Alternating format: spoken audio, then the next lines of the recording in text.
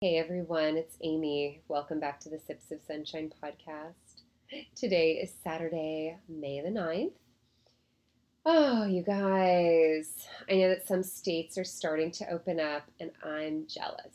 I think I can tell I'm hitting my ceiling of ability to stay home, be by my puppy's side 24/7. It never occurred to me when I was getting a puppy that for the first few months that I had her that I would never have a break. Like not a minute to other than going to the grocery store. So in the past 2 months of having her, I've gone to the grocery store and that is it. Other than that, we are by each other's side every second of every day, and she is truly the cutest, sweetest puppy in the whole world, but she's still a puppy. And it's just a lot of energy to never be able to just sort of chill. Oh, but we're getting there. We're getting through it. But if you are finding yourself kind of riding the highs and lows and hitting some points of frustration, especially as we've been in this for quite a while, you're in good company. I'm right there with you. I can tell that I'm feeling it. I even called a friend of mine this week who's a realtor here in New York, and I was like, so if I had to break my lease, because I was like, I think this apartment's too small. I might need a bigger place. So I think we're all just getting a little squirrely at this point. And it's normal. And I think we'd be a bunch of happy robots if we weren't. So, however you're feeling, I'm sending you a lot of grace there. So, today's topic, though, get out a pen and paper if you can. This is one of the coolest things I've ever done, and it has completely opened my mind to the possibilities of my life. And I want to share this with you. I've shared it on social media, so you might have seen it there. And it's not my original idea, but I've sort of formalized it a little bit more into like a worksheet. And you can, if you look on my LinkedIn or my Facebook, I think if you send me a private message, I'll email you the PDF of the worksheet. Um, but it's so cool. So Tim Ferriss, who's someone that I just really respect and admire, I listen to his podcast every week. He came up with this thing. He calls it fear setting. It's kind of like his take on goal setting, I guess. Um, but I want to tell you how it works. And I've done it now twice. And honestly, you guys, I'm just absolutely blown away by how it has sort of, the best way I can describe it is it's like debunked fears that I had. Fears of maybe trying something new that I want to try, or, going after a dream that I have, right? So, sorry, I know I'm rambling because I'm on my computer looking for my fear setting exercise to take you through. I should have had it pulled up. I forgot to do that before I started recording. Here it is. Um, but I'm going to take you through this because it's been amazing for me. And, as much as I like to set goals, I also like to second guess my goals and question myself and my abilities and all the things. So this just helped me kind of break out of that cycle of like setting a goal, but then not going after it because of the unknowns or the fears around it. So the first thing you want to do is you want to define what your big goal is. And let's just use, for the sake of conversation today, let's make up a fake goal together because I think it's the best to use like an example. So say your fake goal is move to Paris, quit your job and move to Paris and start a life there. I mean, this is a big goal. And the fear setting can be for any goal, big or small, but it works, I think, the best with like really big goals where you have a lot of like, yeah, buts, Yeah, but I don't have the money. Yeah, but I don't know how I could live in another country, all those things. So first thing you do is you define this big, like, life-changing goal or whatever the goal is. It doesn't have to be life-changing. So pick your goal. Pick the biggest goal you can think of, that's something you really want to do. Then what you do, and this is the harder part, you make a list of worst case scenarios, right? So if the goal is quit my job, move to Paris, start a new life. Worst case scenarios could be I moved to Paris and I can't find a job and I end up homeless and on the streets.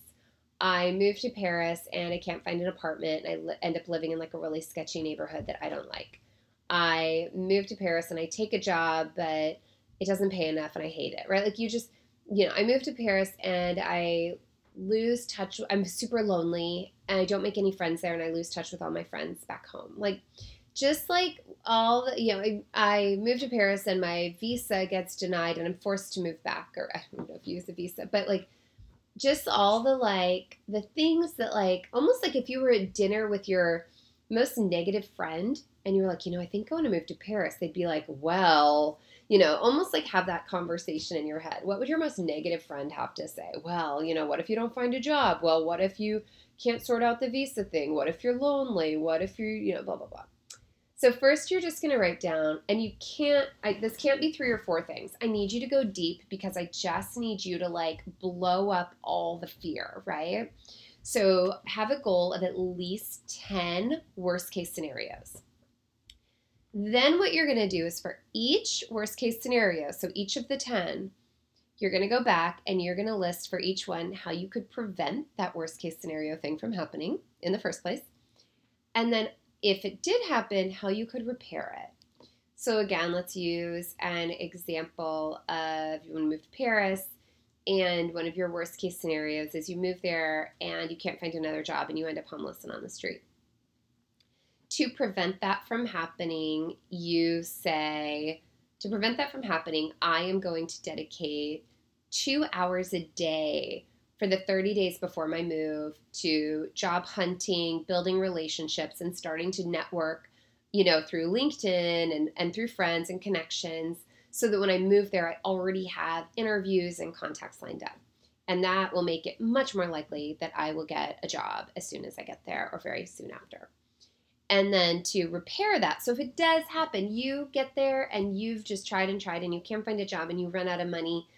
To repair that, you'd be like, well, I can either find a free way to live in Paris for a few months while I figure it out. Maybe that is getting paid to house sit for someone who's traveling or be, like a house manager or an au pair or just literally like, how can I not have to leave Paris but have free lodging? I bet if you Googled like ways to live in Paris for free, there are like probably some crazy ways.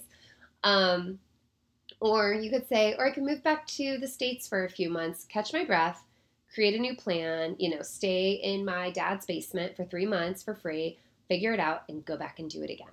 So you're going to do that for every single big, like, worst case scenario fear you have. And this is going to take a while. Like when I did my fear setting exercise for one of my big dreams, I spent about a half an hour on the entire exercise.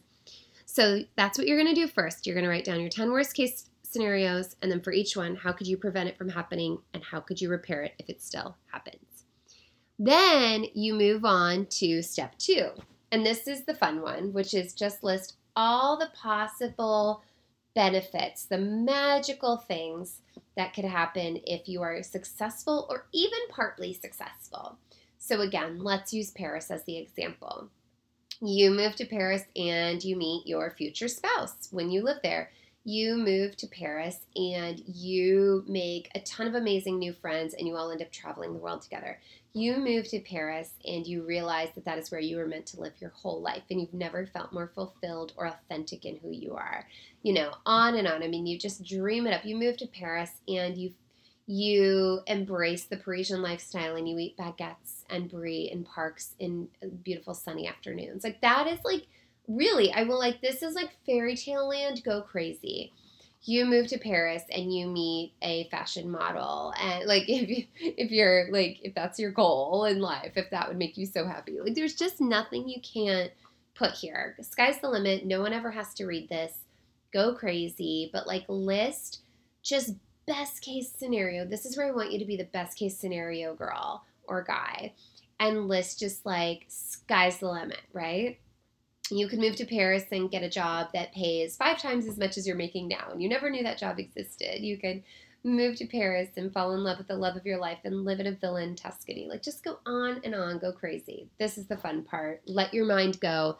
Don't hold yourself back and don't be embarrassed about any of your goals because these are your goals and no one else even ever needs to see this. And then the last part, and you guys, this is the most important part. Do not skip this part.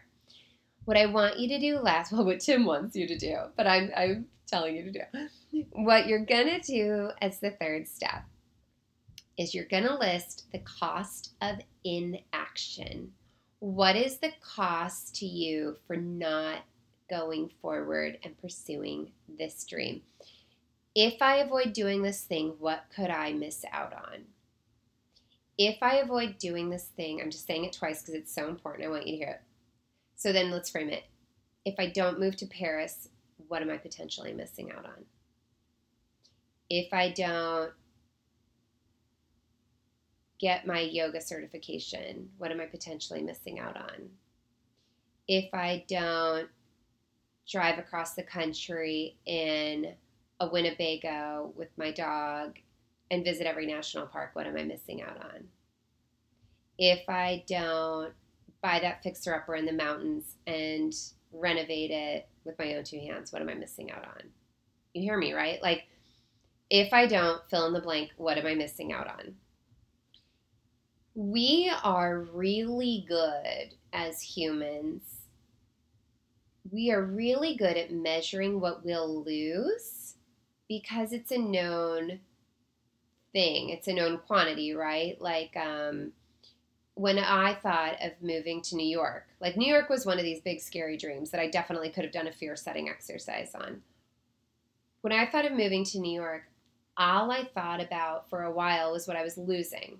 I lived in San Diego, so I was losing my big, beautiful condo, my nice BMW, my golden doodle, the beautiful weather, all my friends, my colleagues in that office. I stayed with my company, but I moved offices. The colleagues in that office who I loved, like my very best friends. Like, I had a really hard time thinking of what I was gaining because I didn't know what I was gaining. I just knew what I was losing. So I put 90% of my headspace around the move on what I was losing. I knew enough to know I still needed to do it, so I did it, but I did it like I cried almost every day leading up to the move because all I could think of was what I was losing. So step 3, if I avoid fill in the blank, what might I miss out on?